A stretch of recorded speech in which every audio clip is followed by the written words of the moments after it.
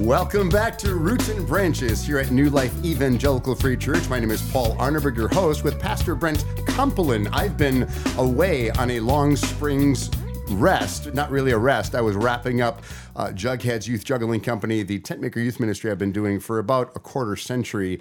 And while it was a good ending, I have missed being here with you, Brent, and glad to be back here talking about transformational outcomes. And if you're keeping score at home, this is episode 20, and I love to associate numbers with my life, and 20 is a very special year. Not only did I learn to juggle at age 20, I also learned to work with kids at a camp in California, where you're from, actually, most of your childhood, but also I started courting my wife, Wendy. So 20 years old is a very dear number to me, and therefore, episode 20, let's make this a good one. Oh, I can't wait. I'm so glad to have you back, Paul. So thank you. Yeah. Oh, and I should give props, by the way. I did listen to all 3 episodes with Stephen Jelks. If you are listening now and did not hear episodes 17, 18, and 19, Stephen Jelks is a member here at New Life, and he is an architect extraordinaire. He is very knowledgeable, and he's knowledgeable of the Word of God. So go back and listen to that. It does directly relate to our Roots and Branches campaign because of the objectivity of beauty, of design, of foundations, all those things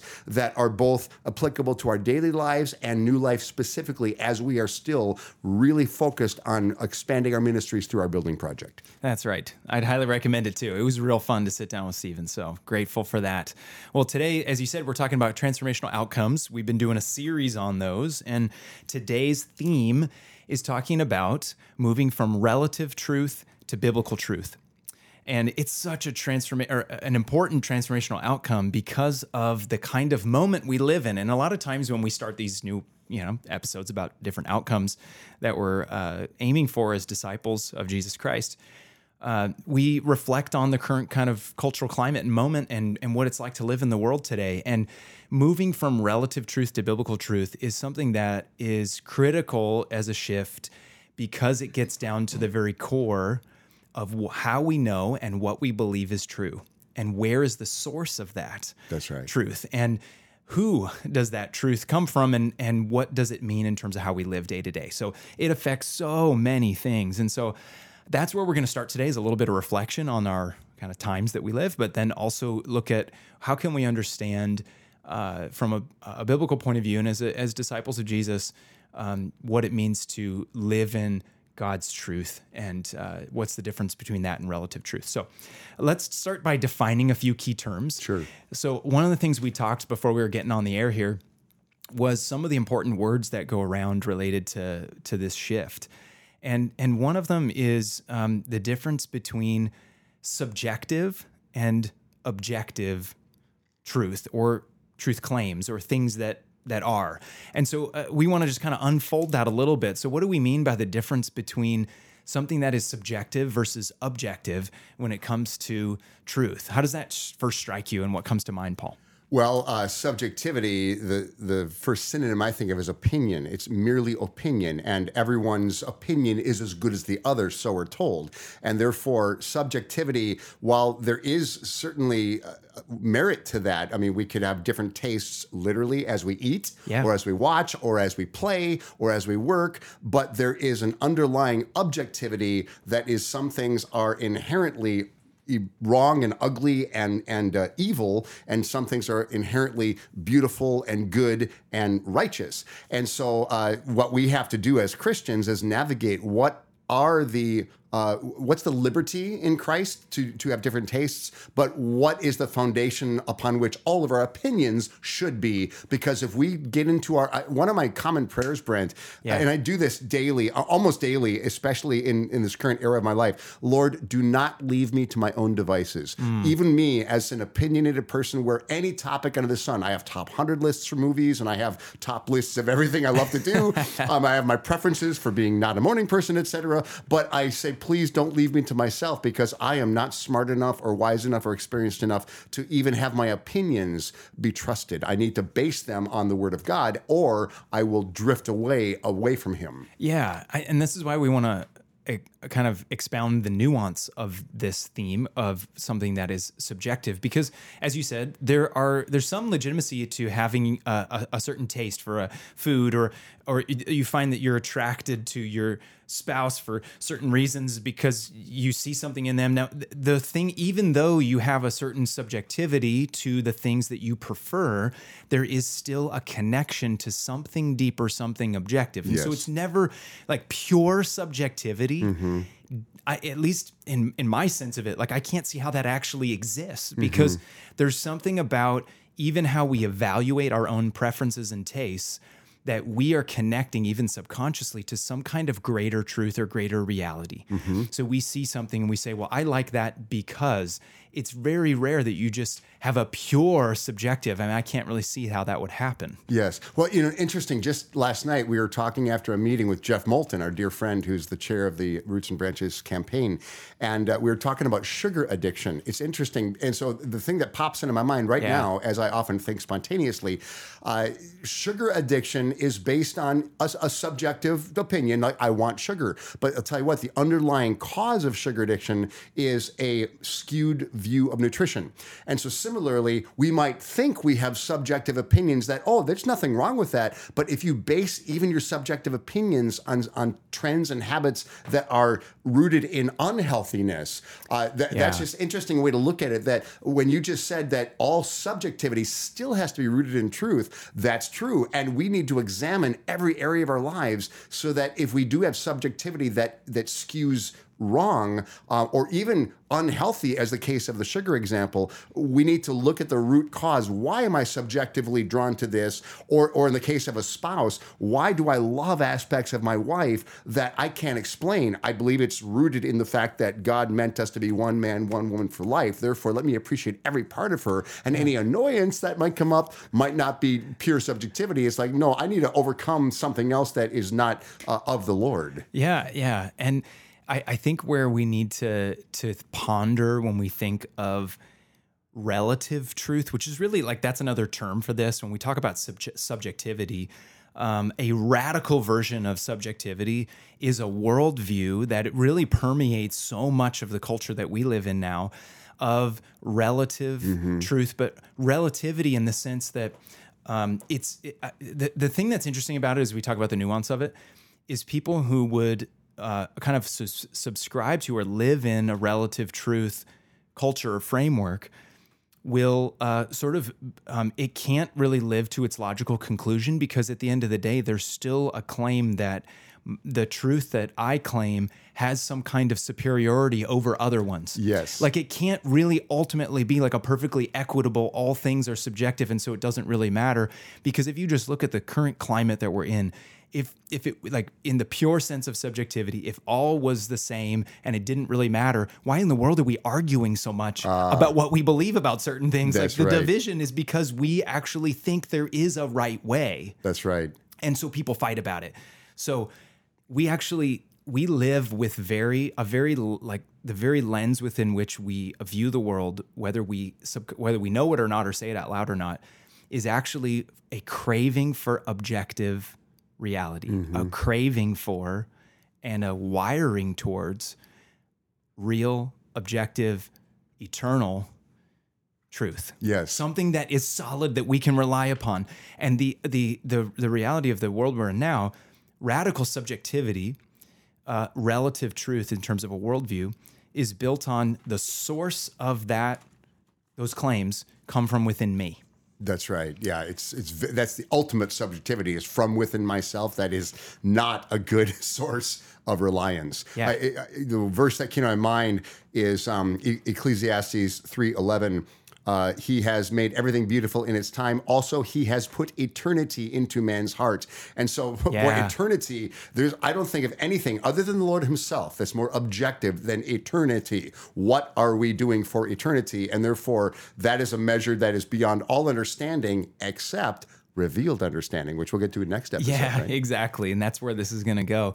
So when we get into this other term of objective truth versus subjective, I think the question that we need to ask ourselves is where is the source of authority in our lives? Mm-hmm. Where is the source of what we know and what we feel or what we understand as right and wrong or what we understand as things that compel us in life? You know, sometimes we don't think in such black and white terms of like, well, that's right and that's wrong. often we get out of bed in the morning and we have these more fluid kind of understandings of its motivation. It's like, well, why do I go and do this? Or why do I feel like I need to go?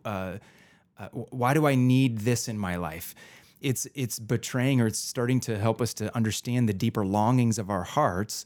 And if you subscribe to and then live into a pure subjective truth kind of claim, then all of that comes from within. It comes from how you feel. It comes from your interpretation of things, and it comes from a trust in your inner desires. Yes. And that's where it gets sideways really fast. Yep. Because, wow, the implications of that are to set you adrift. That's right. And that is not a good, not a healthy, it's not going to lead to your flourishing to have everything be filtered through that inner lens that I then have to project out and out into the world. That's why one of my least favorite modern cliches is trust your heart, follow your heart. No, as Jeremiah 17:9, the heart is deceitful and wicked above all things. Who can understand it? I do not trust my heart. I can't, because it's unreliable. It's the Lord and his love. And yeah, we'll get into this in a minute, but through his creation, that's very, very objective. If you run into a brick wall, you will get hurt. And brick walls do not disappear just because we don't believe they're there. Yeah. So again, what we're getting at here is that the pure radical subjectivity, like that's really a myth. That can't exist. That's right. Yep. Because we're all actually longing for and craving something solid that we can stand upon. But where is that going to come from? It's not going to come from me conjuring it up. There's some greater truth and reality. And so let's just do like a quick understanding of this. We're one of the first cultures, and one of the only in the history of humankind that has basically said, we're going to try doing things without objective truth. Wow. But the reality is every day we're sort of living in that same reality. If we claim science as our way of understanding the world, that is an objective truth claim. But then on the other side of your mouth, you'll have people who would rely on science, but then do relativity in their moral choices or something like that. People that live what we would say conservative lifestyles. They have stable families, stable jobs. They tithe, they give, they pay their taxes, but then they say there's licentiousness all around. Well, wait a minute. You're not living like that. You're living objectively, and you're living with a certain moral code, but you're saying that it doesn't matter for anybody else. That is inconsistent. Yeah. Yeah, so this plays out in 100 ways. But one example that came to mind for me, just in terms of trying to understand the objective and subjective, is things that have to do with beauty, art, architecture, creative fields. And today, it's very popular. It's sort of the modern. If you're an artist out there, you probably know so much more about this than I do. So I'm just going to give you my rudimentary understanding. But a lot of modern art is self-expression, and there is some validity to the need to bring emotions to the fore and help people understand the depth of human experience. Like, I understand all of that. The more classical version of art in its various forms is to be a reflection of, or a mirror of, a higher reality. That is where ultimate truth and beauty and goodness exist and come from. And so then art is about representing the good, the true, and the beautiful, the transcendentals, if you will, sort of a classical way of understanding that. Yes. So yes, there is some goodness in expressing what it means to live the human experience. However, there are ways that we all recognize that goodness, truth, beauty, that they have an objective antecedent. Like, there is some connected point on the other end of the line that we point to when we say, wow, that is beautiful. Behind that statement is not pure subjectivity. It can't be. Behind that statement is another statement, which is it's reflective of something bigger, and that is the ultimate. Yes. And the claim that is beautiful, it's a revelation of something more. And I think that if you check your heart, there's a longing for that. Like, there's a desire for that, to know that deeper reality that is beyond me, that's revealed in ways that aren't about me, or that don't depend on me and my thoughts. That's right. And I think that's really the shift that needs to happen. Yeah. in us. Yeah, well, and what comes to my mind too, in a more lighthearted approach, I got Creation magazine a few years ago, and there was a cover, "The Science of Cute." When you talk about the objective reality behind something that's beautiful, and it went into detail scientifically how the symmetry of, let's say, of a kitten's head or a puppy's head if you're a dog person, and the idea of the symmetry of the eyes and the shape of the head and the softness of the fur. But then take it a step further, when any one of us have a special needs child or a pet that's ill, or even ourselves, or let's say an aging spouse, and you're caring for the spouse with cancer or something like that. Well, then the objective truth goes much, much deeper, because they say it's way beyond surface level. It's the relationship, it's the history, and it's the inherent sanctity of that little life or a human life that makes us deeply long for loving that person beyond the surface scientific argument for beauty. And so that's the other thing that's wonderful about the Lord. He's manifold in his layers, as it were, of how beauty is expressed. Yes, it's physical, it's visual, but it's also through the love, the affection, through the senses, through the history, and through the ultimate hope of eternal glory. Yes. Yeah. And it's exactly right. And another dimension of this is, and that sort of betrays our desire for or our need for objective truth, is the reality of consequences. Yes. So if you think about this in a perfect sort of vacuum of radical subjectivity, if all things were equal and it didn't really matter and there was no necessarily right or wrong and you could choose whatever you want to do, you have to also put consequences on the altar and sacrifice those at that point. Like you can't believe in the fact that there's certain consequences to good or bad choices. And so those things kind of go out the window, because in order to live in that perfect subjective reality, you'd have to let them go. Yeah. So, but we all know that's not true. So what sort of reveals the fact that there is objectivity is the fact that there are consequences to actions. Yes. And so you have often, and it can be as simple as a one-to-one correspondence, if you choose A, you will get hurt. If you choose B, you won't get hurt. Like, that's an objective reality. And anybody who's, like, as a kid, who's touched a hot stove when your mom told you not to, you've learned a real important lesson about the objective truth versus your opinion. Yes. Because you could say, it's not hot, Mom. And it's like, no, it actually is. Yes. So consequences are one of those things to ponder that betray the reality that objective truth has to exist. That's right. Yep. Consequences, it's actually a gift. It's when I was in the Sunday Night Radio show 30 years ago, there was a song that Mike Donnelly wrote, Michael Pierce Donnelly, Love Command. And it was kind of a fun, it was almost like he wrote it for VBS. I think it was Love Command. It was kind of a nice little campy rap, which Mike wouldn't mind me saying it's campy because he had all sorts of musical styles.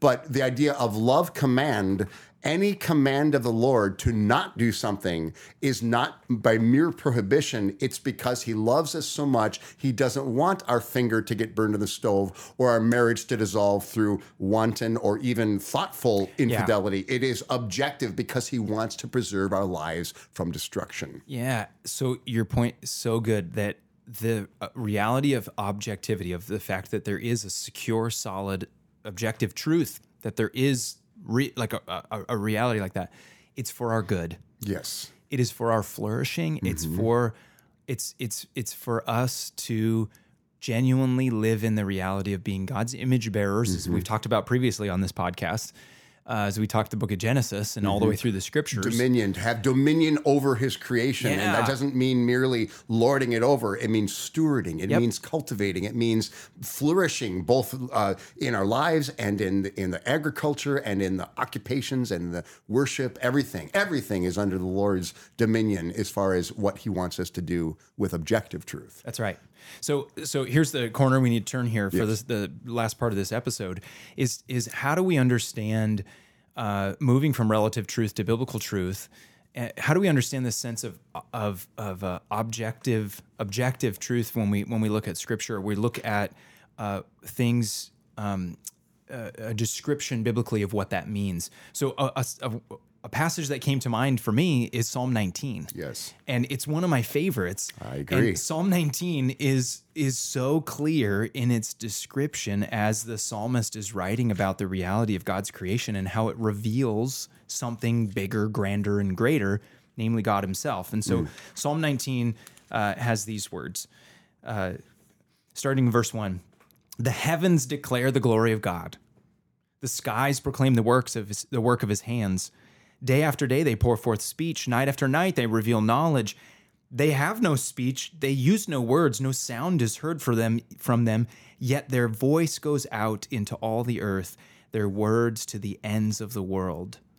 It is so beautiful to see how this psalm lets us see God's creation, and namely, he talks about the heavens and the skies. I mean, like the grandness as you look up, and if you've ever been out camping or you gone up to Boundary Waters or you go outside of off the grid a little bit, man, when you get into a place where you can see all of the expanse of stars, it is breathtaking. Yeah, it is amazing. How huge the sky, like the universe is, and you're only seeing a tiny slice of it because you're aiming in one direction. Yeah, Like that's right. right? You can't see it all.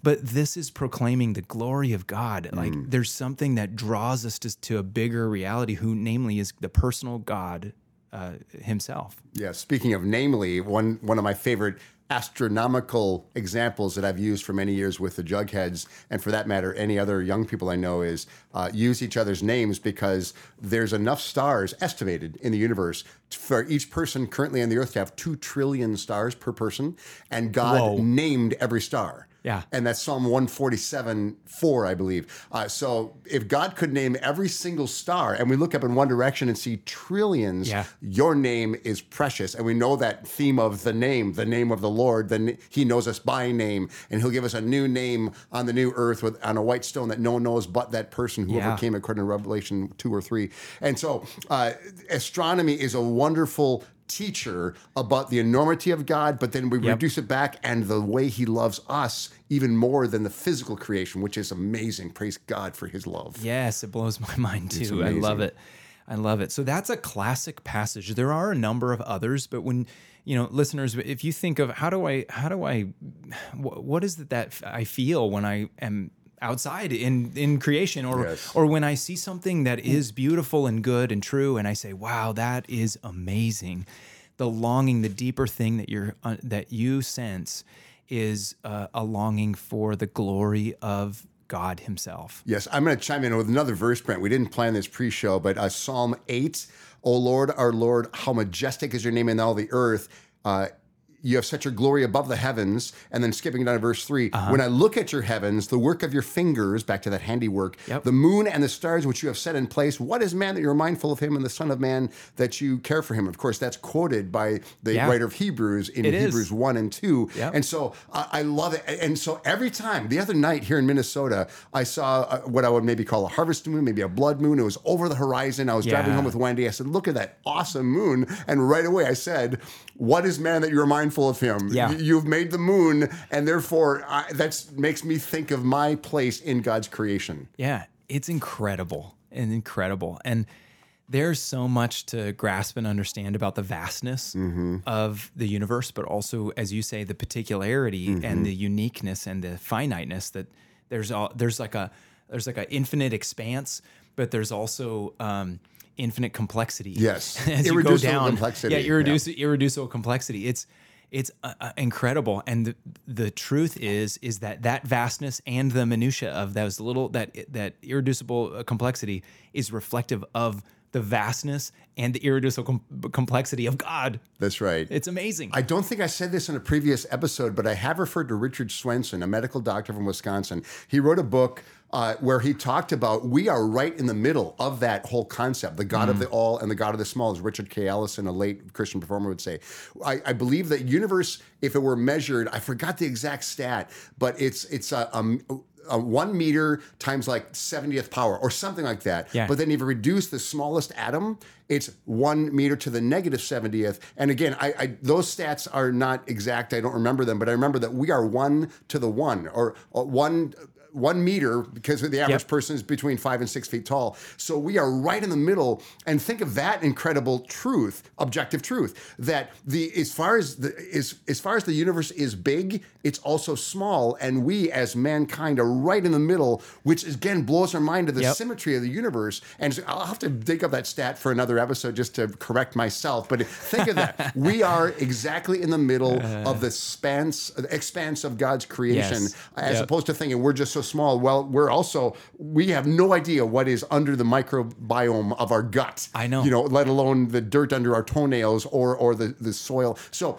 that is the way God can and should be worshipped, as being in control of all things, and yet he knows us by name. Back to that other example. Yeah. No one out there, I think, pretends or thinks that we're going to pretend to be scientists. So I think No. Yeah, it's all good. What I love about this Psalm too, Paul, is how it describes how they're proclaiming the glory of God, and that it's that the vastness and the smallness, like all of the creation that we see that reflects the beauty of God, that it's worship. Yes. That it's worshiping God constantly, and day after day and night after night. I mean, there's not a time where what God has made is not reflecting the glory and the wonder and the majesty of Him, and that's what draws us through what he has made to understand and know that he exists. That's right. There. The operative phrase being in Psalm 119 or Psalm 19:1, the glory of God. That's really the operative phrase that sets the tone for the rest of that psalm. Yeah, exactly. Okay, so another passage, let's turn to another one, is Romans chapter 1. And if you want to talk about two classic passages where we talk about general revelation, it's really Psalm 19 and Romans 1 would be like two prime ones to go to. Mm-hmm. Romans chapter 1, Paul's writing to this church in Rome, and he's helping them to understand the context that they're in. And this is, obviously Roman Empire, first century. It's a pretty challenging place. And what he's describing is how we're all on equal footing in having known that God exists and being culpable for knowing right and wrong. Mm-hmm. And so the words that he writes in Romans 1:18 and following is this. The wrath of God's being revealed from heaven against all the godlessness and wickedness of people who suppress the truth by their wickedness. And then this is the key sentences here. Since what may be made known about God is plain to them, because God has made it plain to them. For since the creation of the world, God's invisible qualities, his eternal power and divine nature have been clearly seen, being understood from what has been made, so that people are without excuse. And what this tells us is that the vastness, the incredible, irreducible complexity, like all of the things that are so good, they're so beautiful about this creation and glorious, that those draw us into a knowledge of God exists and he's powerful, his eternal power, his divine nature. They're being seen so that we are without excuse. There's a sense of culpability. There's a sense of an understanding of that vastness and my smallness. Yes. And that, I think, honestly, your listeners, I hope that penetrates your heart, because if you think about how you're interpreting the world, right, more than likely you're going to feel a sense of that at some point, and you're going to wonder, is there something more? That's what this is describing. That's right. And let's remember, whenever I read that passage, Brent, I usually think of what has been made as the outside, right? Okay, we got the stars, we got the plants, we got the roads. Our bodies too, and that reminds me of Psalm 139. I am fearfully and wonderfully made, and so is every other air-breathing image bearer in the history of the world. So you think of that. Recently, I had a little back injury because I danced like the Blues Brothers in my final show, and for 2 weeks I've been limping around. So finally I went to my chiropractor and to kind of get a little adjustment there. But my thought is, it's interesting how any single part of the body, whether it's a stub toe or a sore back or a gastrointestinal thing or cancer or whatever the issue is, that the whole body suffers from it. But you got to remember, any of that pain reminds us that God designed us in a certain way to function. If it's off, well, then we want to call upon his name, but also long for that new body that is incorruptible on the new earth. Yep, it's true. And I think our experience day to day of living in this beautiful place God has made, and even with all of the evil and the ways that it's not functioning in a healthy way. Yes. Let's be honest, the curse of creation, the curse of sin, is that we still get this sense that there is something more and that there's something wrong with me. Yes. And that's what Romans 1 is getting at, is that there is a revelation of God's eternal power and divine nature. Mm-hmm.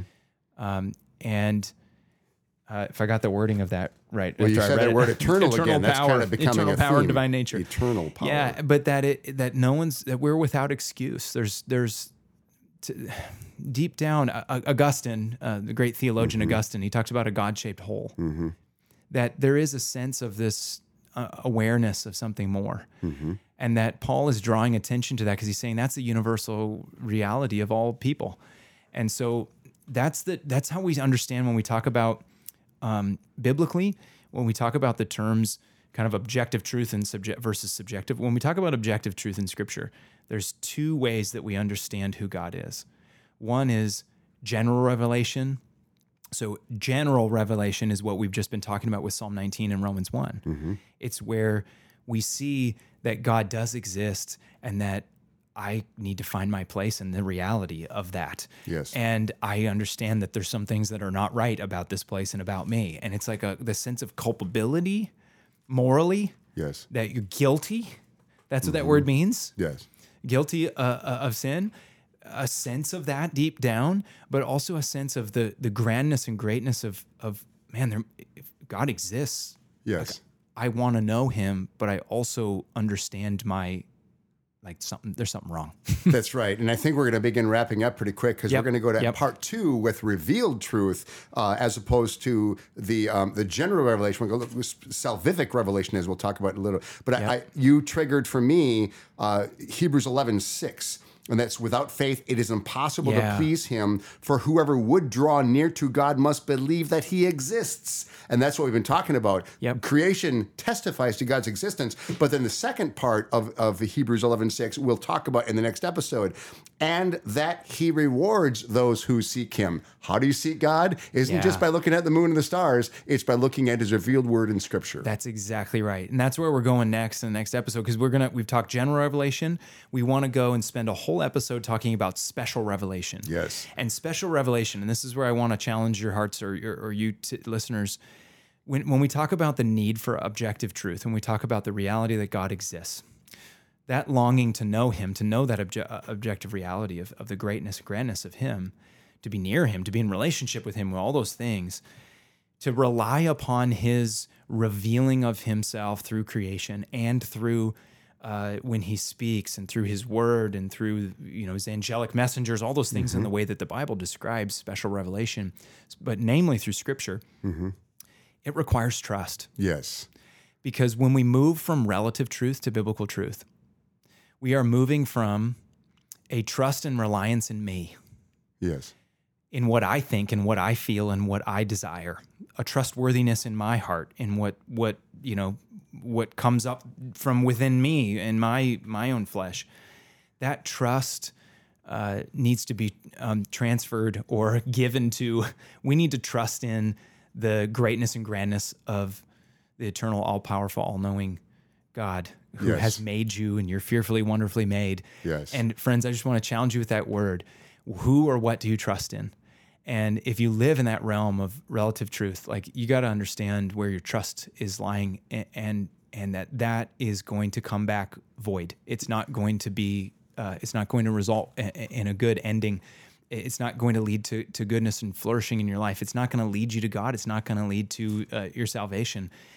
We need to move into a reality of the objective truth of God, because we need to trust in him and what he has done and said. That's right. And I'll just add as my own little addendum as we wrap up that we don't want to trust in other people ultimately. Now, we trust in them in the Spirit. And yes, there's something about trusting people's sage advice and having many counselors, but ultimately put no trust in another person, certainly above the Lord. Just this morning, my devotions had me in Psalm 62, Psalm 62:8. Trust in him at all times, O people. Pour out your heart before him. God is a refuge for us. And so that is a good word for the day as we wrap up this episode 20 of Roots and Branches at New Life Evangelical Free Church. Look forward to the next episode, 21, where we talk about the revealed truth in the Scriptures. I'm Paul Arneberg with Pastor Brent Koppelin. Have a great day.